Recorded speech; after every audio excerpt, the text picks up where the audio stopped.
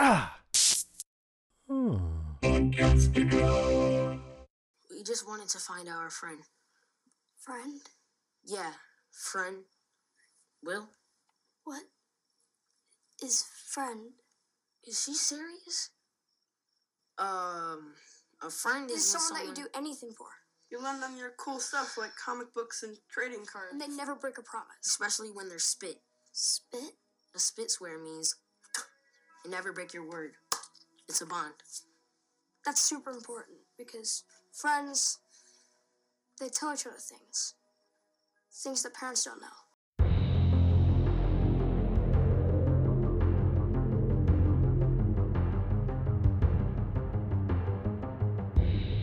Hey everybody, I'm Rima. And I'm Sean. And this is Strange Indeed, a podcast dedicated to the show Stranger Things. Today we will be covering the second episode from Season 1 titled Chapter 2, The Weirdo on Maple Street. Yes, so let's go ahead and jump into our top 5 from episode 2. So, Sean, you were kind enough to let the lady go first last time. I'm going to hand it over to you this week, and let's hear your number 5. All right, so I wanted to start off with the title of the episode because, this is a very 80s nostalgia TV series, and like the scary movies were a big influence on this. And I'm not sure if this is where they got it from, but I kind of have to feel like they did. So the Weirdo on Maple Street sounded very, very similar to me to a great 80s horror flick titled Nightmare on Elm Street. Yeah. So I didn't really catch any references to the Nightmare on Elm Street in the show, except actually I didn't catch anything at all. But I kind of like, we've talked about it before with the, choose your own adventure style title card. This was just another cool thing that they can kind of throw in and say, hey, because I think it was in the news last week where they said they're kind of, giving ode to the decade they were born. And Nightmare on Elm Street, if you loved horror movies, like that was probably one of the first horror movies that's kept me up every night because you couldn't go to sleep. You can't hide anywhere. Yeah, totally. Yeah, I love Nightmare on Elm Street, the original, because back in the day, it got done so much that it was like, just overdone. And it kind of, I think, saturated, everybody with Freddy Krueger and stuff. But the original, man, back in the day when you were a kid and watched that, yeah, that was great. Yeah, I know this is kind of a side tangent on that, but one of the ideas I really enjoyed about Nightmare on Elm Street was the very ending. Mm-hmm. Like, it's basically that actually Nancy, that was her name in Nightmare on Elm Street, I believe. Yep. She was, so the theory I've heard is that when she wakes up and thinks she's safe and she gets rid of Freddy Krueger, that she had actually just basically woken up into another dream. Mm-hmm. So it was another dream inside of a dream, so it was Freddy messing with her even more, because you see her mom get pulled through the window. Yeah. But my number 5, again, is just kind of a nice little ode to the 80s with this kind of similar title of The Weirdo on Maple Street, sounding very, very similar to A Nightmare on Elm Street. Yeah, good comparison. I totally agree. That was really good. Yeah, I have to agree. That's something I kind of go into a little bit later in my list is some of the references and stuff that we see in the 80s, and I'll circle back around to that a little bit. I won't talk it out too much because I think you covered that piece of it pretty good, but yeah, this show is so good. There's so many things to dissect and things that you can, watching it a couple times that you really pick up on. So that was really good. I hadn't thought about that part. Awesome. Anything else on your number 5? Nope, it's a kind of a short and sweet one, but it's kind of like that ode back to the 80s nostalgia. Oh, love the 80s.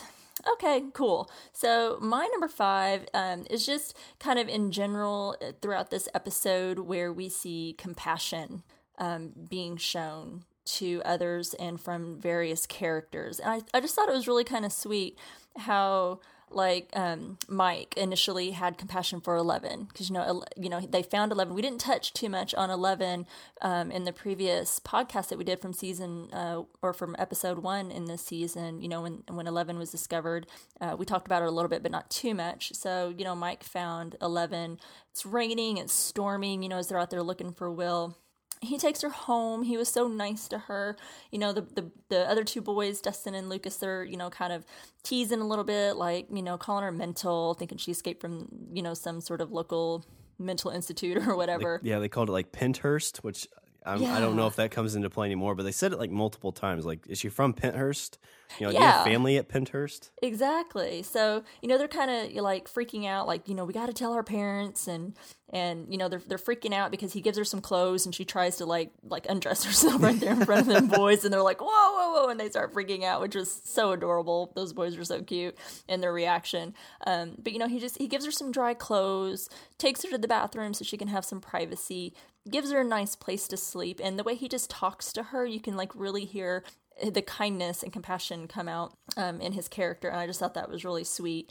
You know, how he was trying to explain things to her, and she could see that, and it started to like open her up where she would even start to like speak a few words because she wasn't talking at all. So Mike showing kindness to Eleven, I thought was really nice. Also Nancy, when they were at the high school and they see Jonathan, Will's brother, he's putting up that missing poster of his brother. And, you know, she's kind of hanging with the cool crowd right now, you know, and they're kind of, you know, teasing him and kind of making fun of him and stuff like the cool crowd always did to the, you know, the oddballs in the school. And, you know, she just kind of gives him a look and she decides to go over and, you know, like, hey, I'm so sorry, you know, about what's going on. I'm sure he's fine. You know, she's trying to be encouraging. I thought that was really sweet. And you just see both Nancy and Mike doing what's right, but besides, you know, despite like being made fun of by their peers.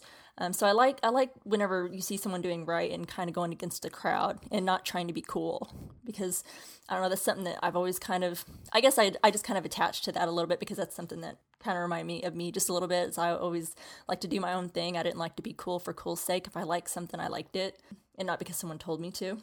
And then one last moment was like between Jonathan and Will during the flashback, whenever they were in Jonathan's room and they were listening to the music, and Will was telling Will not to do something because someone else tells you to, and I just thought that was really sweet, you know, telling him to be his own person, and it was a sweet, you know, sibling moment. So that was my number 5. It was just all the sweet moments of compassion shown to other characters from other characters on the show. Yeah, I think you typically see that in some shows, but I agree with you that this was more well done. Like the whole brother scene, like typically it seems like whenever you see it in other shows, they're already kind of talking about it, and it's like a forced conversation. Mm-hmm. But with this, you know, he's trying to distract his brother with the music, be like, hey, you really like this music, right? Okay, you know, you can have this tape. And you don't know why they're listening to it. It's just like maybe it's two brothers hanging out. Yeah. But then you hear the mom on the phone, and you know, the younger brother, his ears perk up a little bit. Will's kind of like, oh, yeah, you know, he's not going to come, is he? And that's when he kind of gives his speech, which, you know, great compassion moment. And then with Nancy kind of, you know, going to him later and showing him that compassion. It's always interesting that, because at that age, you're really like, okay, I don't want to go against the grain. Like, I don't want to rock the boat. Right. And Nancy going over there and talking to the, you know, the uncool kid, you know, the poor kid from down the street, you know, the group even mentioned the jokester of the group, I guess he probably would be, was saying like, oh, I bet he was the one that killed him. Yeah, right. You know, which is horrible to think about, but, you know, I think every school has that kid. Like, there's a girl in my high school who everybody made fun of. Like, she was kind of annoying and odd, but it's like, just, there's no reason to be a jerk to her. I mean, it's just, you know, right. If you don't like her, don't talk to her. Don't be a jerk. I know. I hated that part of school. Yeah. Didn't like that mean crowd, you know? Yeah. Yep. So that was my number 5. I just liked all those sweet moments of compassion. I thought it was just really nice. Okay. So my number 4, I think I'll tie into it a little bit. More so it's basically the intro to 11. So there's the whole compassion part of it too, but I think the interaction when they all show up, it's the 3 boys and she's sitting on there. And they're trying to figure out, you know, it's like, you know, maybe she's deaf. And I'm terrible with names. What was his name? The kid that wears the ball cap. Dustin goes on. He's like, well, maybe she's deaf. And he claps and she jumps. He's like, okay, well, maybe she's not deaf. But, I mean, like, these boys are, like 10 or 11? And so girls are very foreign to boys at this age. Like, you don't know what girls are, like, all about. You just know they're, you know, they're on the other side of the classroom. They laugh at you and make fun of you as boys. And they always, you know, like, punch you, then run back to their friends. Yeah. And so, like, they're giving them clothes, and then she's like you said earlier, she tries to, you know, just undress right there in front of them. They're all like, oh, my God, no, God, no. And Dustin, I love how, like, this whole episode still, Dustin keeps obsessing with the fact that she tried to get naked, like, multiple times in the basement, then at school the next day. Yep. And then as they're talking about it, he's like, do you think those two slept naked? to his buddy. Like, that's a total, like, 12-year-old thing you would ask. Like, they wouldn't do that, right? Like, sleep naked?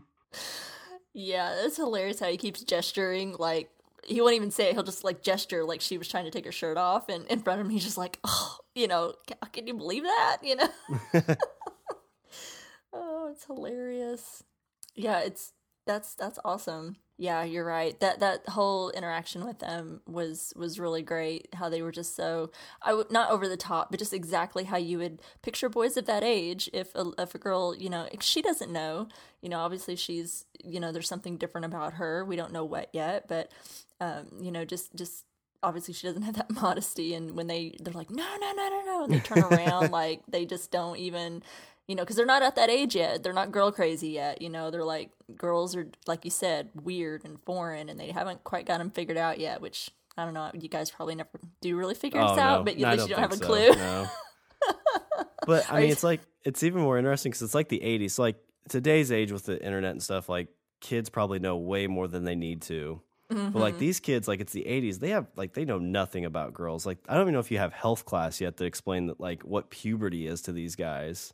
So they're just completely, you know, this is almost like an alien. Like, girls aren't allowed in the basement with boys in this time frame. And here they are breaking this big rule. Yeah. Like, because they were like, you're going to let her sleep here like a girl? Really? A girl? It's hilarious. Yeah, they probably haven't even gotten to the age yet where they've discovered their dad's Playboys or anything yet. So yeah, I guess that would have been the point. Yeah, or I guess would have been the time frame is that you sneak in there and be like, oh, we're going to find the bottle rockets that what are these? Yeah. Oh, no. Yeah, I don't think they're even there yet, so. But yeah, my number 4 is just kind of that intro to Elle. Well, I guess it's a little bit further where he gives her nickname. But just getting these boys to introduce to her and Dustin freaking out about the fact she's trying to get naked the whole time. Yeah, it's so genuine. You really feel it. These boys are such great actors that whether or not he was truly repulsed, whether how much of that was acting versus like would he really react that way in real life? You know, it was really good. Those boys are knocking it out. Awesome. So my number 4 is also about 11. Kind of a little bit to just broaden a little bit about her. Like, I felt so, like, we get introduced to her in, you know, the first episode, and she's just, like, scared out of her mind. You know, she's at Benny's, and she's, like, obviously hungry because she's, like, stealing fries, and, you know, she's got these people after her, and we see her, you know, at Mike's, and she just looks so scared. She's like dripping wet, and these wet, and, you know, had wet clothes on, and she's shaking. You can see her like cowering in fear as the boys are kind of sitting there like arguing back and forth, and there's this thunder and lightning going on, and you can see she's kind of flinching. So there's obviously something wrong with her, or something has happened to her. You can see, you know, she's had some sort of traumatic experience, and, you know, she gets scared about being locked in the closet. And you see some sort of flashback, you know, to some type of facility where she was being held, and those men dragging her to that tiny little room. And the whole time she's like screaming and crying. And gosh, I mean, you really felt it. I mean, Millie Bobby Brown, she does so great as 11. I mean, it almost made me cry, like how real that was for her, and how well that she played that. And I mean, it's like clearly this poor girl has like some PTSD or something, you know, that something has happened to her. And I'm, you know, anxious to, I mean, I've seen what happens, but I'm anxious to like re-explore it just a little bit and kind of go back and kind of see some more of that. But it had its fun moments at the same time. Is the flip side of her being so scared was, you know, you got to see a little bit of the fun part as she was exploring the house with Mike, and they're upstairs, and he's, you know, like pointing out the TV and looking at the pictures, and he has her try out that lazy boy recliner, and, you know, just a look on her face like, what's this thing gonna do, you know? And then the ultimate cool part is she has powers. Yes, I mean, you kind of get teased that a little bit in episode 1 where she stops the fan, but in this one you see for sure she's got some powers. Yeah, pretty intense. And obviously they have some sort of effect on her because her nose is bleeding. So obviously it has some sort of side effect when she does it. But that was super cool. And it seemed like a turning point for those boys because the boys were still like all upset, about her being there, and this is wrong, and we need to do something else. We need to tell an adult or something. And then all of a sudden they're like, "Oh, you're super cool. You have powers." We wouldn't have made you mad if we knew you had superpowers. Exactly. Well, they're little nerds, so they appreciate, they read comics and they can appreciate superpowers, even if it is a girl. So yeah, that's my number 4 is just, kind of learning a little bit more Eleven as we're, get to see, haven't seen much and we still don't know a lot about her, but, just really cool to kind of, learn about her a little bit and see her kind of, open up just a little bit to the boys. So yeah, I think that's like the whole thing with Mike too, where because it's kind of tied into that, where he's like, "Well, what's your name?" And he's all like super impressed that she has a tattoo. Mm-hmm. It's like, I mean, it's like the most simplest tattoo ever too. It's just a 0 and 2 1s.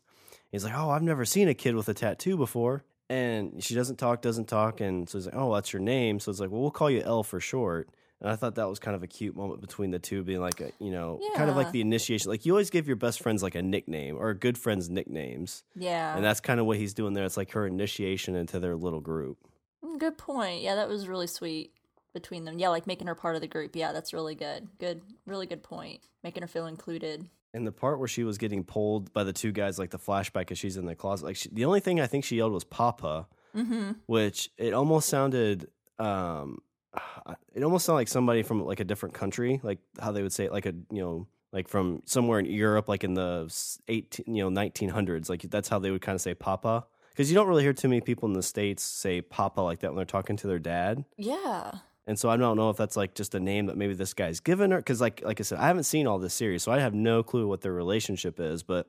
Is that like it's her dad in the sense of like he's created her? Is it a dad in the sense that it's actually his daughter? Mm-hmm. And so it's like super intrigued, like super interesting kind of situation growing there. Yeah, definitely. Yeah, I'm interested to see where the rest of this goes. Even though I've seen it, I haven't watched it in a year, so it feels new-ish. So yeah, it's really good, and the Papa thing definitely stands out because you get a feeling that obviously she's somewhat isolated. Obviously, she has not been in the real world. She's been kept under lock and key for some reason in some type of facility, and she's only been exposed to what they've allowed her to be exposed to, whoever these people are. So yeah, I found that Papa thing pretty interesting too. It makes it even more sad, like you're saying. The only thing she's really been exposed to is like fear, really, because that's when Mike tries to get her to be like, okay, so you're gonna leave and knock on the door, and then we'll pretend like this is the first time we see each other, so because my mom will know what to do, like she'll know how to help. Mm-hmm. And she's like, no, like we can't do that because he's like, well, because why? And she's like, makes the sign that well, if people find out, we're gonna die. Yeah. That was kind of an intense, I think, kind of thing. That was like that was like intense. Like, we're not just playing around here. These people, as she's gesturing, making like a gun with her fingers to show, they're going to shoot me, they're going to shoot you, that clearly there's some real danger here. That was like I think an intense moment. Like, it was kind of light a little bit before that, maybe. I agree. That definitely juiced up the intensity, I think, a little bit. Definitely for me anyway. So that's all I got on number 4. So my number 3 deals with the mother, Joyce Byers. So, when we find her here, I think her first part of this episode, she's sitting on the table, about ready to get breakfast, but she's all worried about getting to the Xerox place to get more flyers made. She's like, what, we need like 200, 300, and she's getting her son to go do this as Hopper comes in, and, he looks at the phone that was scorched that we saw in last episode, and the assumption, of course, is that lightning struck the house and scorched the phone. Mm-hmm. But because right now they need a phone, because they're on this search for Will, and she goes to her place of work, which we find out. The thing that I find interesting is when she walks in, they're playing Christmas music. So we're kind of given a time frame that this is at least sometime in mid-November or December, around Christmas time, which is the time of giving, the time of helping people, all that kind of stuff. Her boss, as she goes up, she's like, I need a phone. He's like, oh, no problem. Rings the phone up. It'll be $22.85 or whatever the price was. And of course, she's like, hey, I have no money right now because I'm trying to find my son. Like, her boss knows that her son's missing. Mm-hmm. And it's just like, hey, I don't have this money. I was hoping I could get a 2-week advance. And it's just like, if you've been working for somebody for 10 years around Christmas time, you'd be like, listen, I'll buy the phone. You don't worry about it. Go find your son. Do what you need to do. Yeah, he seems to be missing that compassion that I mentioned earlier. He's a little bit of the Scrooge in this kind of situation. Yeah. But she kind of pries, and he's finally like, okay, I'll get you 2 weeks notice. You know, you could pay for this phone later. And I don't know how I feel about this, but then she adds in, and a pack of Camels. Yeah. It's like, I mean, I understand this is a really stressful situation, but that kind of felt to me more of like I'm going to try and get one more thing while I'm here. Yeah. I actually had that comment in my notes a little bit. Yeah. I thought that was interesting, but she's talking, like you said, she has like no money. It's a very stressful situation. And I'm going to just, at least on that comment that she made, as a former smoker, I no longer smoke. I haven't smoked in like 10 plus years or something, but as a former smoker, I'm just going to say I would definitely be, putting them away at that point. If I had still been smoking, that's a very stressful moment. Your child is missing. I'm going to take one for the team here, for the smokers out there. And for anyone that still does it, you shouldn't. Please quit if you can. But I'm just saying, I know the feeling, and I totally get that moment. But yeah, I do get what you mean, where she's just like, okay, yeah, throw in a pack of Camels, while you're at it. I think it took out the intensity of that moment, a little bit, as she's, trying to stress how important it is. And he does give her a look like, are you serious? I'm trying to, help, which I think he should have donated that phone. I mean, oh no, I completely agree. Like, it feels like if somebody's been working for you for 10 years and like that's like an extreme situation, like your kid's literally missing and my phone like blew up. Yeah, it's like, listen, this one's on me. Like, it's $22.50. I'll take care of it. Yeah, I mean, tax write-off or something. I don't know how all that stuff works, but you would think that, like, because, and then they were talking about, like you mentioned earlier, they were talking about needing money for the Xerox copies of all those missing posters for Will. I don't know. I mean, I have never been in that horrible of a situation. Thank you for never ever having me in this kind of situation where my child was missing. But I thought that I heard, and this could be just something that I heard and totally false, but isn't there something like, if you're truly in a situation like that, like, don't they give you those for free? Like, they allow you to make copies in a true, like, missing child situation, that they either donate or you don't have to pay for copies. I don't know if that was true in 1983 on this, when this was based, or not. But I know it was after the Adam Walsh disappearance. Adam Walsh disappearance was like 81 or something, I think. So, I mean, that was kind of a big deal. That really brought a spotlight to like missing children and that whole movement. So I don't know if that was a thing back in 83. I was still pretty young in those days, but oh God, I'm talking about my age. But I'm not going to go there. But I don't know. It just seems like, like you said, have some compassion. It's getting close to Christmas. Did she even get an employee discount on the phone? It seems like she rang it up at full price. Did she get the employee discount? Why didn't he just say, you know what? Yeah, this is pretty bad. Take the phone. All right. It's my donation to the cause to help you find your missing son.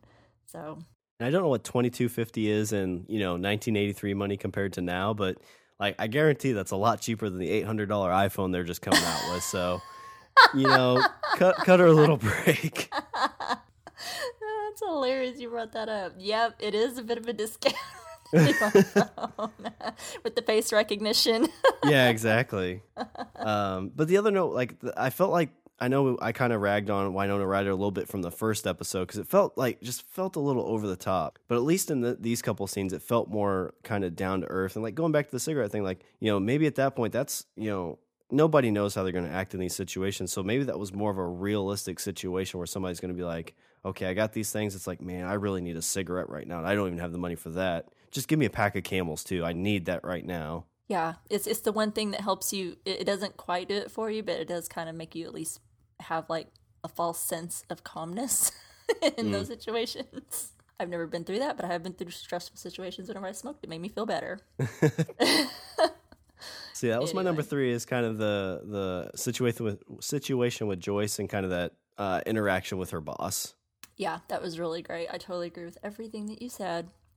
My number 3, kind of short and sweet because we don't know a lot about them yet, but I just, because we're seeing a little bit more, we saw a peek at them, in the first episode, are the bad men. And that's what like Eleven and Mike were referring them to in their conversations, was the bad men.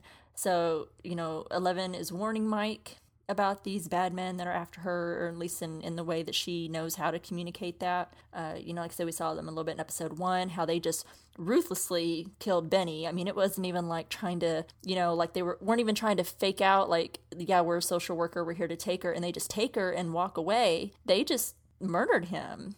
That's your whole like government conspiracy, no witness kind of situation. Exactly, like no loose ends. Or like Mike would say from Breaking Bad, no half measures. They were, I don't know if you saw that show or not, but there were no half measures with these people. They were making sure there were 0 witnesses, that he was not going to be talking to anybody about anything that he saw or witnessed at all. So they've killed Benny in episode 1. Rest in peace, Benny.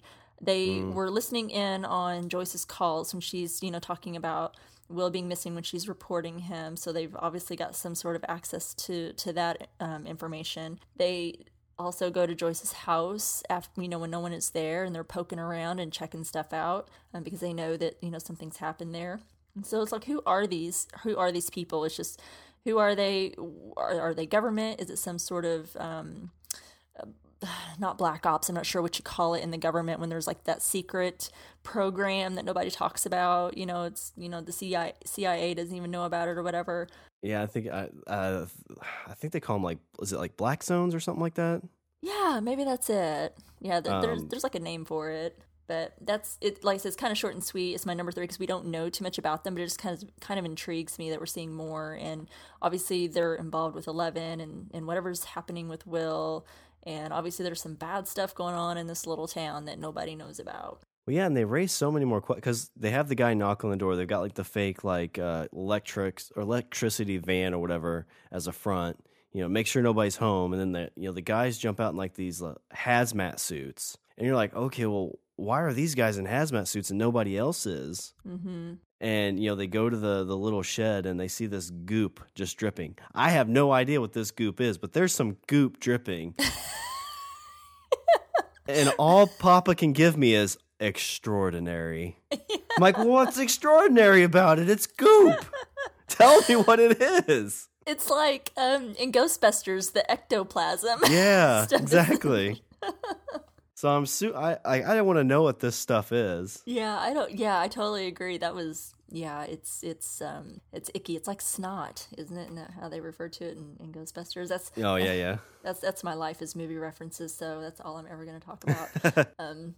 But yeah, I want to know more about these people. I need to, I don't feel even with the rest of this, the series, I don't really feel fully satisfied in having that question answered. I feel like it gets poked out a little bit and you get some stuff, but I like all the answers. I don't like vague stuff. I want to know everything. So well, I'm fine as long as it gets tied into a nice bow at the end and there's no loose ends. Like if we get through every single episode of this through like the whole series and I still don't know what this goop is, then I'm going to be upset. I will have to make something up. I will make it my personal mission to find out and explain this goop to you if it kills me, because I want you to be happy and satisfied, Sean. You're going to call the brothers that created the show and be like, okay, I know you guys didn't explain it in the TV series, but what the fuck was that goop? Come on, Duffer Brothers. What the hell is the goop? Gotta know the goop. Yeah, I will do it for you. Perfect. I'll use my wiles. Okay. What's your number 2? So I'm going to go back to my least favorite character, Steve, the guy I have coined Steve the D. So he gets Nancy over to his house for a party, and I feel like I was probably, if I was a girl back in the 80s, I would be like Barb. I would be the girl that tagged along with her best friend, and I would be like, listen, we shouldn't drink. We shouldn't sleep with the boys. We should just go and study. But deep down, I want to drink and sleep with the boys. That's what I want to do. Oh, my gosh. And, of course, just like what I would have done, I'm like, okay, listen, I'm going to shotgun a beer, too. I've actually never shotgun a beer in real life. Really? Yeah. I've just realized that right now. That's okay. I won't judge you for it. I've never done a beer bong either. Man, I haven't lived.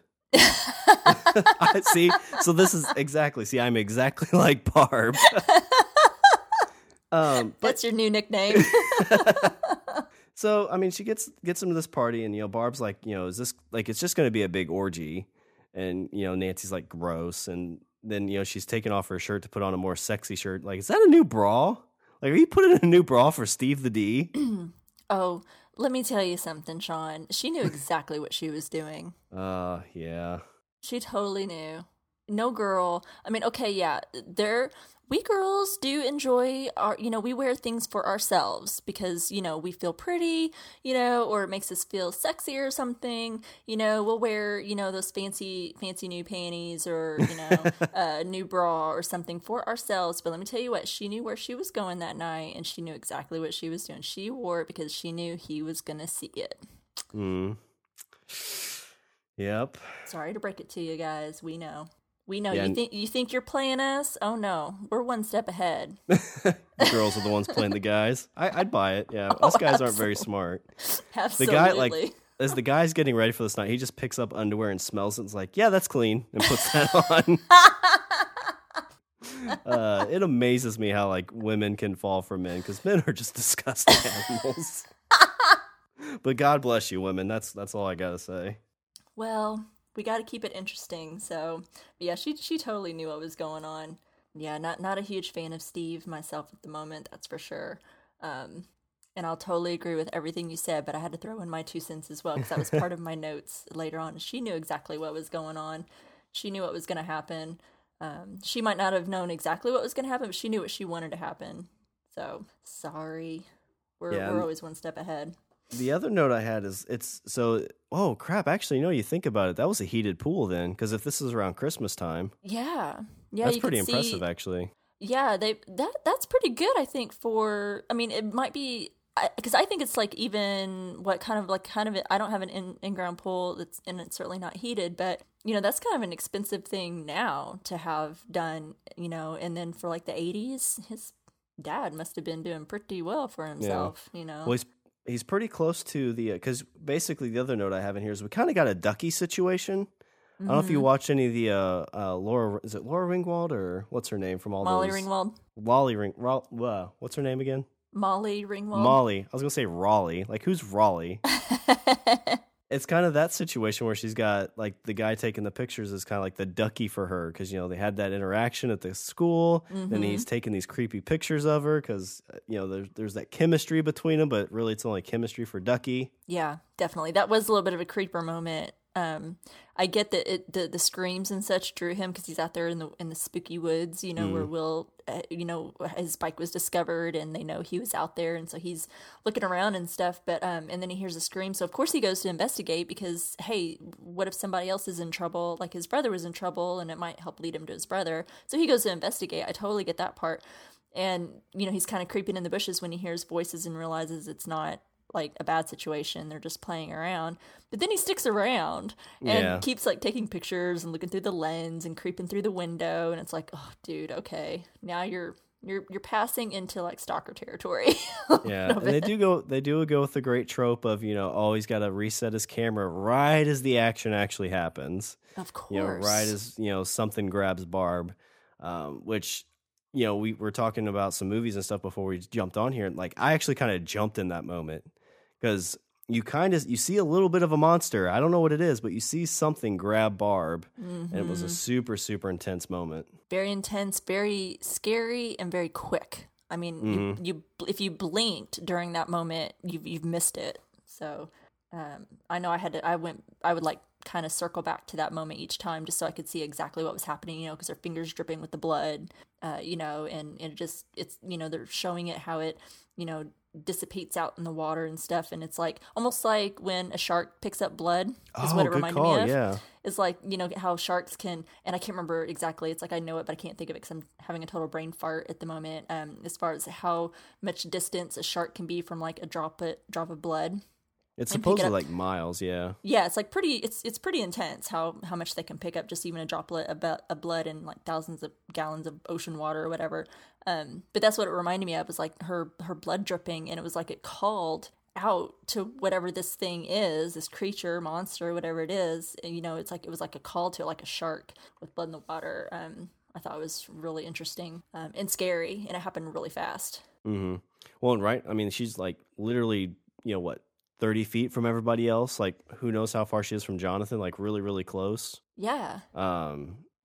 And Nancy and Steve were still standing in the window making out. They weren't even they weren't even on the bed yet. They were still like up in the window, and they of course are so engrossed with each other they don't notice that like all the outside lights and the pool lights and stuff went out because it happened so fast and in a flash. But see, if Barb had just been a little bit more slutty.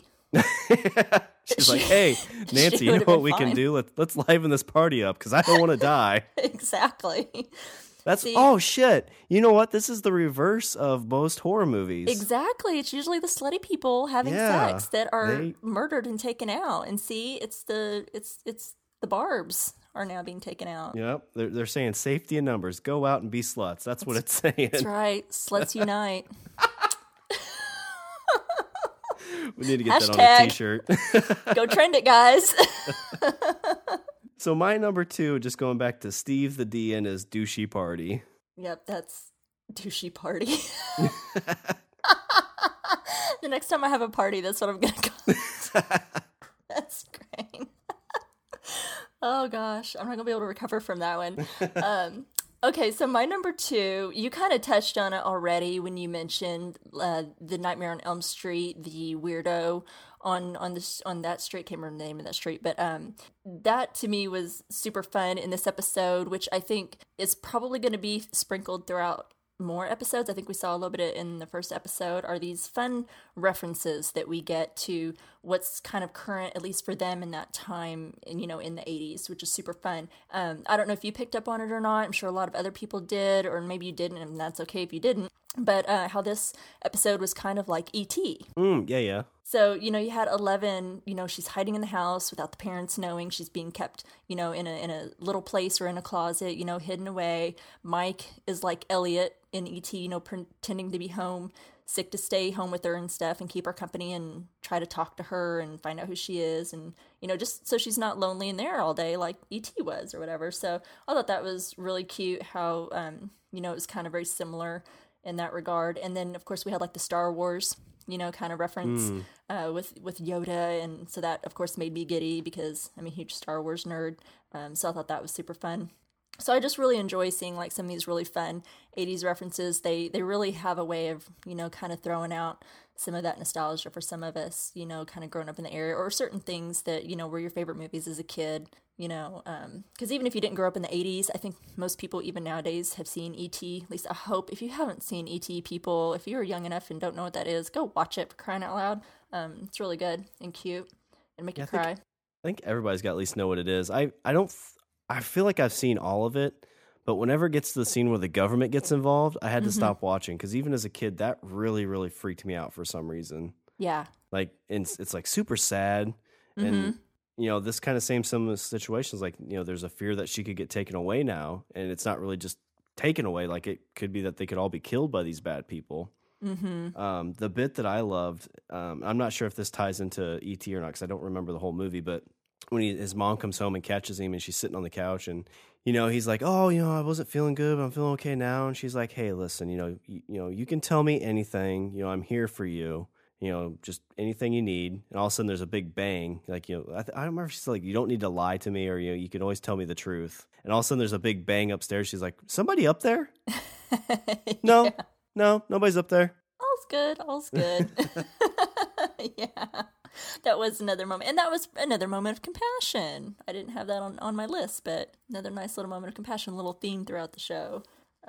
Yeah, I thought that was really nice. And it was good to see a good parent moment, because you were kind of talking about his dad in the previous episode and how he's like completely clueless as to what's going on. And, and that was at least like a flip from that type of parent to this type of parent. And it's like, it's cool. I get it. You can tell me anything. I'm here for you. Probably understands that he's, maybe even scared to go to school because Will's missing, he's really worried about him and stuff. So that was kind of nice. Yeah, Ted would have just been like, wait, you're my kid? Right. Just go play outside. Exactly. Who are you again? Yeah. So that's my number 2. Just the fun kind of references to that time period that we get sprinkled throughout the episodes. All right. So my number 1, I want to go with I think I'm gonna gravitate towards the character of Hopper. Like, I just really, really enjoy his character so far. Yes. And in this, you kind of see it even, more. So, like, his cop mode's gone into effect. Like, you find out in this episode that he used to be a big city cop. What that means, I don't know, but he was a big city cop, and now he's, working this small town. Very much like the chief from Jaws. He was in a big city kind of thing, and then he moved to a smaller city because, health reasons and things like that. Like, it's just a little bit more downplayed than big city crime. And in here, he's taught, like, he was really shook up by, not only the missing kid, but also the suicide, because him and Benny were friends. Mm-hmm. So I don't know the girl he was with in bed. I don't know if they've really said who she is at all. No, I don't think so. Okay. I didn't think I missed that, but as he gets up, like, he's with this very attractive lady. I'm sure they've participated in some extracurricular activity because they both looked wore out. And so he walks outside and she follows, and he goes on to say, like, in the last, like, he's just had this moment with this woman, and all he can think about is, his job, basically. He's like, the last time there's a missing kid, like 1923. The last suicide in this town, 1961. And he goes on to ask, he's like, do you ever feel like you're cursed?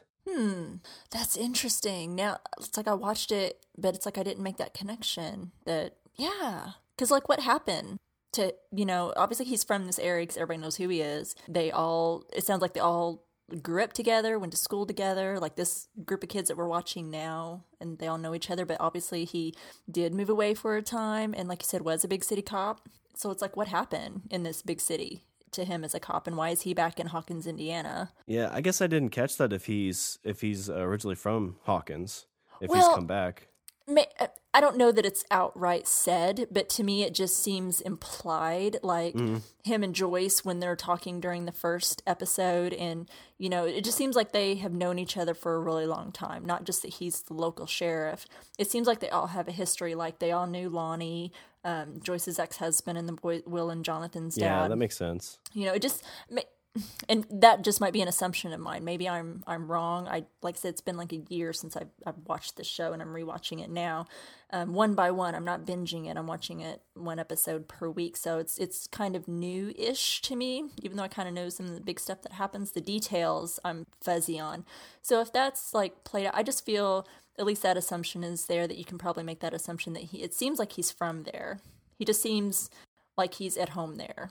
Yeah, I think you put those pieces together, it makes sense, because, like you said, he knows Joyce's ex-husband, and then there's a comment by one of the other cops is like, what did he say, like something to the effect of, so they've screwed before, right? When he was talking about Joyce and him, like, I guess why he was so concerned, because right. The one cop goes on about like how like Joyce was real close to going over the edge anyway, and Hopper, like, I mean, this is small town cops, like they don't know what the fuck they're doing, they're just out here searching for kids. They have contemplation and coffee. That's all they do. Right. And, Hopper's in like actual police mode. He's like, show a little class, guys. Come on. And, small town guy talk, the other dude, talks to the other cop. He's like, they've screwed before, right, Joyce? That's why he's so concerned. Right. Yeah, I totally got that too. And I could be totally wrong. It just feels like they've all got a history, or they all knew each other from before. And that I could be totally wrong on that. But yeah, I totally agree with you. I find his character really intriguing. I think David Harbour does a really great job as Hopper, and I really feel for him, and I find his character really interesting. So I really like seeing him on the screen. Yeah, so my number one's kind of that Hopper big city cop in this small town. Yep, I like it. Good. Okay, so my number one is just in general, like so far, like we're learning more, it's the mystery in the show. So we have all of these things and all of these elements that we have no clue about. We keep seeing little pieces. We get just a little bit more. We're only in the second episode, but I feel like we've, there was a mystery there, but now we're getting little peeks into, a little bit more of it. We still don't know anything, but we're just getting peeks of it. Like, we still don't know where Will is. Where is Will? That's obviously the big mystery going on right now. But now 11 has shown up. She's part of this mystery as well, and just kind of complicating things and confusing things even more. Because something bigger is going on, because she knows Will, recognizes Will. as they're looking at the pictures, as he's showing her pictures of, hey, that, that's all of us and our friends, and he's showing trophies, and she sees Will in that picture, and she points him out, and she has this really frightful look on her face. So that just deepens the mystery, and like, what the hell is going on, and she, when the boys all come together, and he's like, well, she knows about Will, and they're like, well, what's going on? And she goes over and she flips over the D&D board, she holds up that one little figurine of, what is it, like the little wizard or something from D&D, and says, kind of gestures to it like, this is Will, puts in the middle of that board, and talks about how, like, he's hiding, but it's like they're kind of drawing it out of her. She's definitely not speaking at that moment, but they're drawing it out of her, and she busts out that little Demogorgon figure, and well, they I all don't know if freak you out. caught it. That was actually Will's character that he was playing when they were playing D&D. Was that was it? his Okay. piece, yeah. Good. Because I think that's why they kind of like, oh my gosh, that's Will's piece. And she knew that, obviously. Yeah, that's interesting. No, I don't think I caught that in the first episode, that when they were playing, that was his character that he was, or little figure, whatever you call them. Indeed, I didn't play, I apologize. Whenever he was playing, so that's interesting. So, that I think just deepens the mystery. Like, they're it's like you get pieces, but you're not learning anything. You still don't know anything, but you're getting almost answers with no answers. You have those really weird phone calls that Joyce has been getting, like in the first episode, and it burned the phone up. She gets another one, and you can kind of this time hear Will's voice kind of come through a little bit. Then the music starts playing in Jonathan's room randomly, blaring throughout the house. The lights are flickering. And then what the hell was that on the side of the wall? Well, so I've got that written as a note. I mean, so she knows Will, like, she starts to figure out, I think, that Will's in the house somehow, because then the music starts playing as Should I Stay or Should I Go, which feels the like same it has song. Yeah, feels like it has some kind of significance. Yeah. And as she's seeing the light like flicker, like I think she says his name, it's like she feels like that's Will trying to communicate. But then it goes black. And that's when whatever comes through the wall is like, that's the bad thing. And she did what I think everybody in their right mind would do, is get the f- out of the house. Yes. Like, you see all these other movies and stuff, people act like they're brave. No. If something's coming through your wall, you get out of that house. Don't stay, get out. Exactly. But then she goes back in. But I kind of like, so the reason she goes back in is because the music kicks back on, and then the lights that, like, it was like the safe lights. Right. Like, that was Will communicating with her. So whatever was bad is gone. At least Will is like back in control or something. At least that's the way I was kind of interpreting it. So as a mother, it's like, oh, well, it's like whatever that was is gone for at least the time being. If I get back inside, I can at least communicate with what I think is Will by Morse code via this light bulb. Exactly. Yeah, I picked up on that too. I'm in agreement and think that as well. But geez Louise, that creepy noise that happens whenever this thing, makes its appearance, or, whatever's going on, that is just like the creepiest thing. And then like the distortion in the wall. Yeah, I'd been running screaming too. And then Barb, we talked a little bit about Barb and, what happened to her, but that just, adds to the whole, what the hell is going on? That all of a sudden she's there and then she's gone. Like, she's, nobody disappears that fast. So obviously something kind of very, I don't know if I want to say supernatural, but just something very odd and not right is going on. Well, I mean, usually like something like that, it's like an attack. Like, there's evidence, there's some kind of sign of struggle, but there's nothing. Right. Not even like a noise. It's like she didn't have time to scream. Yeah. Love it. So that's my number one. It's just the whole mystery that we still don't have answers, which of course, hey, second episode, we're not going to have them, right? Because then what would you do the rest of the show about? Yeah, you'd be like, well, I know everything. Why should I keep watching? Yeah.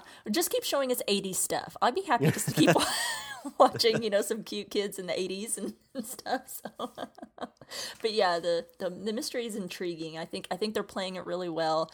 It's like they're giving you enough to keep you intrigued, but not giving, and just enough to keep you watching and like question what the hell is going on. So it's my number one. I like it. That's a good number one. So what kind of notes do you have? So we kind of covered a lot of them. So we talked about the boys' reaction to 11 in the beginning. They're all freaking out. Oh my God, try to take her clothes off. And you mentioned Hopper and his character. Something that I thought was really interesting, when he comes in the beginning and she's like, I've been waiting 6 hours, Hopper. And she mentions to him at that moment after he looks at the phone, after it's been fried, and she's like, well, how would you react if it was your daughter? And obviously that's a pain point for him. That totally hit a nerve. I thought that was interesting. So I thought, okay, so why this reaction about your daughter? What happened with your daughter? Didn't know you had a daughter. He certainly doesn't look like a father the way he's living, from the previous episode. We saw him crash on the couch, beer cans everywhere, so it doesn't appear that she's living with him. So yeah, I think in the first episode when they're searching, like the teacher asks him about his daughter, and he says something about like she lives in the city, and then a lady comes up behind him and says, "Oh, well, she passed away like 2 years ago or something." But like it's all very like hearsay, so like you don't know if it's small town talk. Like maybe she does actually just live with her mom in the city, and he doesn't get to see her, or maybe something did happen to her, or maybe this daughter doesn't even exist. Like you don't even have a clue. This show has so many strange aspects to it. I don't know what to believe, and I must have totally overlooked that. I mean, crap, I watched the episode twice. How did I miss that? I must have been taking notes or something. I totally missed that. But I just thought that was interesting, and it looked real. It looked genuine. All these actors are so amazing. And then we talked about him being a big city cop, so that made me think, well, what big city? Where was he this cop? What happened? Why is he back in this small town, or why is he in this small town if he's not originally from there? Yeah, I thought it was in Indiana. It could be like, was it like big city like Chicago or Indiana or exactly? Because they talked about they talked about Indianapolis. Like their dad Lonnie was in Indianapolis, so that seems somewhat close-ish. But yeah, so what big city were they talking about? Will we find out anything? We may not. I don't know. They don't like to tell us everything. Thought it was funny as Mike is showing 11 around the house, and he got really excited about having a 22-inch TV. Yeah, and bragging about it's 10 inches bigger than Mike's. Exactly, and I'm like, isn't that just hilarious that we all have like these huge 55, 60-inch or even bigger TVs, and it's like, look what we got by with back in the day, and we were perfectly happy with it. We were happy with 22-inch TVs. Glad to have it. So I just thought that was really funny. The moment with Joyce in the store. Oh, when they were at the quarry, when they're out there looking for Will, did you notice the quarry that they were at? That quarry was the same quarry that they filmed at in season 1 of The Walking Dead. Oh, really? Yeah, Stranger Things films in Atlanta too. Oh, that's cool. Yeah, so that quarry, was from season 1 of The Walking Dead. So fun little fact for the Walking Dead fans out there. That might look somewhat familiar, a little bit of a different angle, but looked a little bit familiar. Talked about Nancy and her, oh no, I'm perfectly innocent. I'm not going to make out with Steve at all. My new bra is all for me. No, we know better. Yep. And then how unstable is Joyce? So we're seeing her, we haven't seen her quite, even before she knew Will was missing, she seemed a bit of a hot mess. And people keep talking about how much of a hot mess that she was even before all of this. So is that just how she runs? Is that like her normal? I don't know. So, and then the music. I really like the music, the credits, Hazy Shade of Winter, the Bangles. Woohoo! Rocking it old school. I like that. So that's all my notes in a nutshell. What notes do you have? Let's see. So I had the 22-inch note. I thought that was very interesting on the TV. One other thing I noticed. So I grew up in the 80s in the sense of like I was born like 86. So the 80s is a little fuzzy for me. You child. I know. I'm such a baby. So, when I was driving a car, when I was, into my music phase, I had this big booklet of CDs. And so like you tell kids these days, it's like, first off, they're gonna be like, what's a CD? And two, they're going to be like, oh, I've got this thing that holds like 6 billion, songs on it. Yep. But on Jonathan's bed, he's got this like suitcase of cassette tapes, which I don't know if if you ever had anything like that. I don't remember my dad ever having anything like that. But I thought that was like, it's like, that is the CD case of the 80s. It's a cassette suitcase. Look how far we've come, kids. From this huge suitcase of cassette tapes, and before that, it was a stack of albums and 45s or 8 tracks. Yeah, you had to an carry 8 track. those Oh my around. gosh, 8 tracks takes me back. Yeah, I'm gonna plead the fifth on that whole suitcase full of cassettes. We're not gonna talk about that. But yeah, it's like this huge. How music was like this huge display, or how you carried them around, to all of a sudden having all of that in your handy dandy little iPhone. Yeah, I mean, and even now, like, you don't even have to really have the songs on your phone. You can use Spotify or, one of the other services where you can literally stream any song you want. Yeah. Back during 8-tracks, it's like you had to like the whole thing because there was no rewinding. There was no fast forwarding. If you get the CDs, you can skip. That's amazing. But now it's like you don't even have to listen to the whole song. It's like, 3 minutes, 40 seconds. I'll listen to 2.5 minutes of it and skip to the next one. Yeah. Nobody's got time for a 3-minute song. No, there was no little preview. You get like that 30-second preview on iTunes or something. Like if you're, I don't know if I like that song or not. You just try it out, and you can listen to it like before you buy it or something. There's none of that. And let me tell you what, people, for those that don't know and aren't familiar with records or have never played a record, it was a true work of art. And it, to be so precise, to move that needle, to skip it to the next song, that took some practice. Let me tell you, people. Just saying, for anyone that doesn't know. Yeah, good stuff. Good observations. I think I missed the suitcase full of cassettes that I won't talk about. With you talking move the needle, now imagine you like running like clubs as like DJ Rima. Right. I need a way cooler name than that. That's gonna be your next job, is to find me your Barb from now on, and I need a cool DJ name. So work on that, or write in, people, if you have ideas. Give me my DJ name. So that's awesome. Do you have any other notes? Yeah, I've got 2 more notes. So the other one I have is the scene with the meatloaf. So I despise meatloaf. Like I hate meatloaf with a passion. And it's just great to see these 3 kids sitting there, and the mom's like, "So what's wrong with the meatloaf?" And the one boy's like, "Oh, I'm so full. I've Dustin's like, I ate 2 bologna sandwiches for lunch. I don't know why." I don't know why. And it's a quick scene, but you see 11 run down the steps, and the mom's starting to look around, so Dustin just slams his fist on the table. It's like, spasms. Yeah. You kids are weird.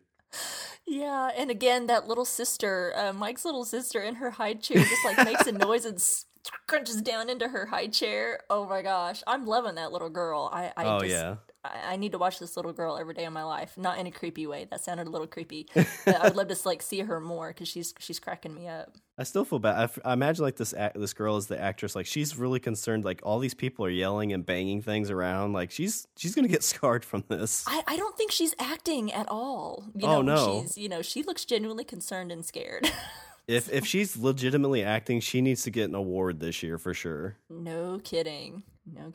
She's great. So my last note, this kind of ties back into, so like it feels like the name of this show was based off of, and I just remembered it now when you mentioned Joyce running through the house. So this was called the Weirdo on Maple Street. We tied it back into A Nightmare on Elm Street. Just like in A Nightmare on Elm Street, Freddy Krueger on top of Nancy came out of the wall. And that's what you got to see here with this entity coming out of the wall, coming towards Joyce. So I don't know if that's the tie-in. I have to feel like that would be it. But yeah, you have that both, like the bad guy coming through the wall, trying to come towards our heroine. Very good. So that's the last of the notes I have. That's great. Oh, that was great. Good notes. Awesome. So that takes us to the news. So a little bit of news that we have for this week. First one is from Entertainment Weekly.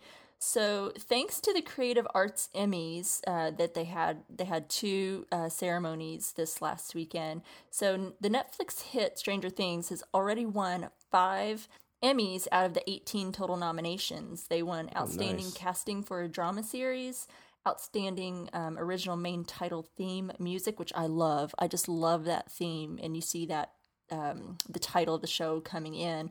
Love it. Outstanding Sound Editing for a Series, Outstanding Main Title Design, and Outstanding Single Camera Picture Editing for a Drama Series. Oh, wow. That's cool. I didn't realize they shot this with single camera. I know. Isn't that interesting? I think that's why they were so huffy-puffy in that one article from last week where they were like, fix your TVs, people, that whole 4D, 4K, whatever that was called. So fortunately for Stranger Things, they're not done winning prizes. They're still... they have 5 nominations left for Sunday night, including major awards like Supporting Actress for Millie Bobby Brown, who plays Eleven, and Supporting Actor for David Harbour, who plays Hopper. And then they're up for Best Drama Series overall. So check that out. The Emmys airs this Sunday night, so I'm afraid I'm going to be watching probably Fear the Walking Dead, but I'll be watching on social media anyway, at least for all my updates on who's winning on the Emmys. So anyway, next piece. Do you want to do the next piece, or would you like me to continue? I can do that. This is the Bloody Disgusting one, right? Yeah. Okay. So from Bloody Disgusting, so each and every Thursday on the road to season 2, Netflix has been releasing fun Stranger Things posters that pay tribute to the films that served as season 1 inspirations, which those I've seen you post those on our Facebook and our Twitter account, and those things look awesome. Yes. So far the art tributes have included Stand By Me, A Nightmare on Elm Street, Running Man, Alien, and most recently Firestarter. So this latest one is easily the coolest yet, inspired by the iconic original poster for Sam Raimi's The Evil Dead. Woo-hoo! The image of the young woman being pulled into the ground is one of the most instantly recognizable to horror fans, and the Stranger Things version sees Joyce Byers being pulled into the Upside Down by the Demogorgon. Yes, Winona Ryder on an Evil Dead poster parody. Gotta love it. And so, like the article just continues to say that the second season of Stranger Things hits Netflix on October 27th. I cannot wait, and I can't wait to see what other posters. Those posters, I love what they're doing, and that they're paying a little bit of homage to some of those inspirations that they had for season 1. I think that they're, I guess you can't really say unique, but since they're, kind of referring to others, but I love how they're kind of throwing that in there and sprinkling it in. So if you haven't seen all of them, go check them out. They're definitely out there, and they're pretty awesome. So yeah, good piece. So this doesn't exactly have a direct news source. This is just something that's kind of happening right now. For anyone that doesn't know, and you're not already aware, Finn Wolfhard, who plays Mike on Stranger Things, he's currently starring in the new Stephen King adaptation of It. The movie is doing very well right now at the box office. It just came out on Friday. So if you haven't watched it yet, I recommend it. But it's doing really great at the box office. It's breaking records, and young Finn is doing fantastic in that role. He's really great. He's really funny, and he's as good in It as he is in Stranger Things, and I think he does great in Stranger Things. And he plays a member of the Losers Club in that movie. So that's just a nice little tie-in and kind of another little 80s nostalgia piece, that It is kind of set in if you're not already aware. So yeah, if you haven't seen It, I highly recommend it. If you're a fan of young Finn, I suggest you check it out. So that wasn't a direct news source. That was something that just I kind of threw out there. So watch it, people. Yeah, it takes place in 89. He plays Richie, who's the trash mouth who swears a lot, tells a lot of jokes, and has a few voices. So yeah, I've seen it twice so far and absolutely loved it. Yeah, it was really good. I saw it just the once, but yeah, it was really good. Let's see. So this is just from the Stranger Things wiki. So this chapter contains many nods to E.T. the extraterrestrial, with the Duffer Brothers saying, just as E.T. is about the connection between E.T. and Elliot, this chapter is about connection between Eleven and Mike. Just like Elliot pretending to be sick so he could stay home from school with E.T., Mike did the same to stay home with Eleven. At home, Elliot showed E.T. his toys, including figures from Star Wars, like Mike showed Eleven his toys, including Yoda from Star Wars. When Eleven is alone at the Wheeler house, she explores the house in a similar fashion to E.T. Both characters were mesmerized by the TV. The shooting style, music, and cutting pattern of the scene when Eleven sees the picture of Will is closely modeled after a scene from Peter Weir's 1985 film Witness, when Samuel Lapp points out the evil Lieutenant James McFay to Detective Captain John Book, which is who? Han Solo, Harrison Ford. Yes. Cultural references. So the Penhurst State School and Hospital.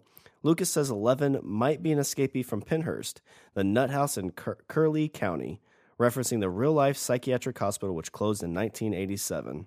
Halloween. So when Lucas says 11 is probably an escapee and a psycho, Dustin says like Michael Myers, referencing the killer in John Carpenter's iconic 1978 horror film. Also, there are references to Alcatraz, The Empire Strikes Back, and Godzilla. Love it. Just beautiful how they keep sprinkling all this stuff throughout. Yeah, that's nice. Thanks, Sean. Yeah, it's fun that the Duffer Brothers get to kind of play in their nostalgia toy box and bring all these things that they love out, back into the public eye. Yeah, and I don't even know that they're old enough. I feel like they're probably closer to your age, but they seem to have some sort of an attachment or else remember enough of it and just are in love with, I guess, that whole era. So they're certainly at least knowledgeable to be bringing all of that in, and I love it. Yeah, that's interesting. I just to kind of see, they were born in 1984, so at most they were 6, which I don't remember a ton when I was 6. So yeah, they're not much older than me. Yeah, but hey, I appreciate their love. Obviously, for that era, they have, obviously they're gravitated towards it, and I love it for them, for them bringing it to the screen like they have it. All of us children of the 80s, I think are, that's probably a big draw. I mean, the story's great, the characters are great, and I think that's what keeps us. I think the 80s might bring us in, but that's what keeps us there. So, absolutely. All right.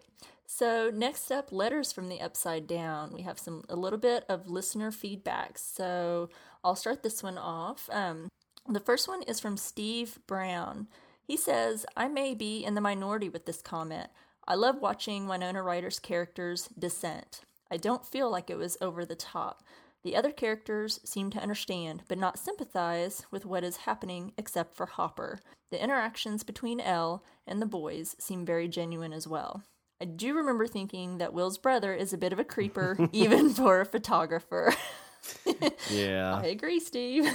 Just a little.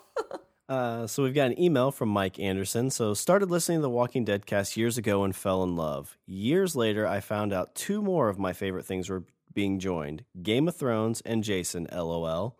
That was my intro to Rima. Had the honor of meeting Jason and Rima at Walker Stalker Boston, and then they were super cool and super down to earth. Then I find out Rima is doing a Stranger Things podcast. Sign me up. Sean and Rima have great chemistry, love Stranger Things, and it comes through over the air. Can't wait for episode 2, guys. And Rima, I know I'll see you again in Philly or Atlanta. How do we talk Sean into going? LOL. I'm working on it.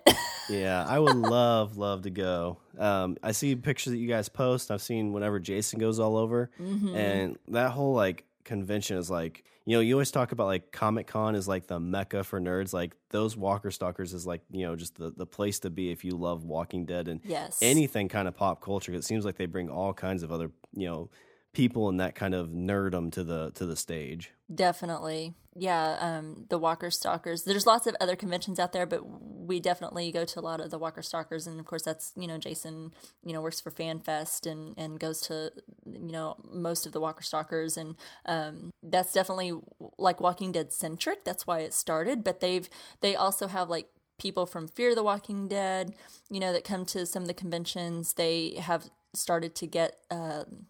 this last one in Boston, they had Bruce Campbell and Ted Raimi from Evil Dead, and oh my gosh, you talk about a moment for me.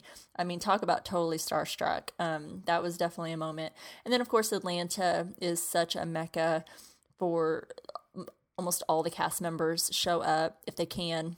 If they don't have other projects going on, or if they're not on the show anymore and they have other projects, more of the Evil Dead cast people or Ash vs. Evil Dead, people are coming.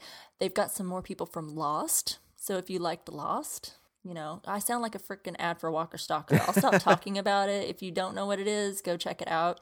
I encourage everyone to go. And they've even, I think there's been requests to try and get kids from the Stranger Things. I don't know that, how that works for kids and if they'd ever get them, but that would be super cool if they ever had, because they do film in Atlanta. I don't know if they film during the time that they have the Atlanta event, but man, would that be super cool. Chandler Riggs has been to a couple. I know he's a little bit older now, but he's still a fairly young kid. Yeah, that's true. He has been doing the cons, I think, pretty much since they've had them. So I guess it's not completely inconceivable that they have kids. And then some of the kids, the child actors from Walking Dead, have been there. So I guess that's not too big of a factor. It's probably just availability. These kids are so popular right now that it's probably just a scheduling issue, probably more than anything. But how cool would that be? I'd be geeking out over these little kids, a grown-ass woman, freaking out over meeting these little kids. So that's awesome. Thank you, everyone, for listener feedback. If you ever want to write into us, we want to hear exactly what you like, what you don't like. So please don't be shy. Post something on Twitter, write into our Facebook, email us. You can even, send us a phone call, if you have one of those fancy iPhones, that we were talking about. They have a really cool voice memo app. You can record a message and then email it to us. We can play those on the air. I'd love to hear some more stuff from you guys. So thanks, everyone, for writing in. Thank you, Mike. Thank you, Steve. appreciate you guys listening. Yeah, and I just want to say, so the first episode we've released, we have been getting awesome feedback on it too. Just like more people have been listening to this than I thought we would find. So I just want to thank every single one of you that have taken the time to download and listen to our first episode. And like I said, I've even more pumped now to do this show than, just from the fact that the show is awesome. But people seem to be enjoying our chemistry, Rima. So I'm excited for that. Yeah, we got it. We got it, baby. We got that chemistry. That Mike was talking about. Yeah, it's been a blast. I mean, we're only in episode 2 so far, and I'm so loving talking about it with you, that just because I don't have anyone to talk to about it in real life to really kind of geek out about it. So I really love that you're loving it and that we have an opportunity to talk about it. So the fact that people are listening to us is truly awesome, and that want to hear what we have to say. So it's a truly humbling kind of fact on our end of things. So thank you everyone for your awesome support, and keep listening. We love you guys, and let us know what you think. We want to hear what you have to say. So next week we will be covering the 3rd episode from season 1, titled Chapter 3, Holly Jolly. So the description for this episode is: an increasingly concerned Nancy looks for Barb and finds out what Jonathan's been up to. Joyce is convinced Will is trying to talk to her. Gonna get good. Vague as always. Well, at least this, if this was nowadays, he'd be like, oh yeah, I take pictures. And she'd be like, oh, let me see your phone. Swipe, swipe, swipe. Wait a minute. That looks like me. Yeah. At least with this, he's like, oh, I haven't developed those yet, so we can't look at those. Exactly. Yeah. See, the old-fashioned ways saves you a little bit. Does not so much today do all that swiping. That's awesome. Yeah, I can't wait for the next one and see what happens next. So we are super excited for you to travel to Hawkins, Indiana with us. And until then, you can follow us on Twitter at StrangeTcast. You can like us on Facebook at www.facebook.com/StrangerTcast. You can email us at strangerthingscastpod@gmail.com. You can find Strange Indeed and a bunch of other great podcasts like Under the Comic Covers at podcastica.com. And if you get the chance, go out and please leave a review and subscribe for Strange Indeed or any other Podcastica podcast on Apple Podcast or wherever you get your podcasts. And make sure you go check out Sean in his other podcast, The Language of Bromance, and it comes out every Sunday. It's awesome, guys. Check it out. Yeah, this Sunday we talk about a captain on a ship back in the early 1800s that landed on Hawaii, and they thought he was a sex god. Who wouldn't want to hear about that? Well, I'm in. Awesome. All right, well, that's our show, Episode 2, Chapter 2, The Weirdo on Maple Street. Okay, until next time, I'm Rima. And I'm Sean. And Paik Allen is strange indeed. We never would have upset you if we knew you had superpowers.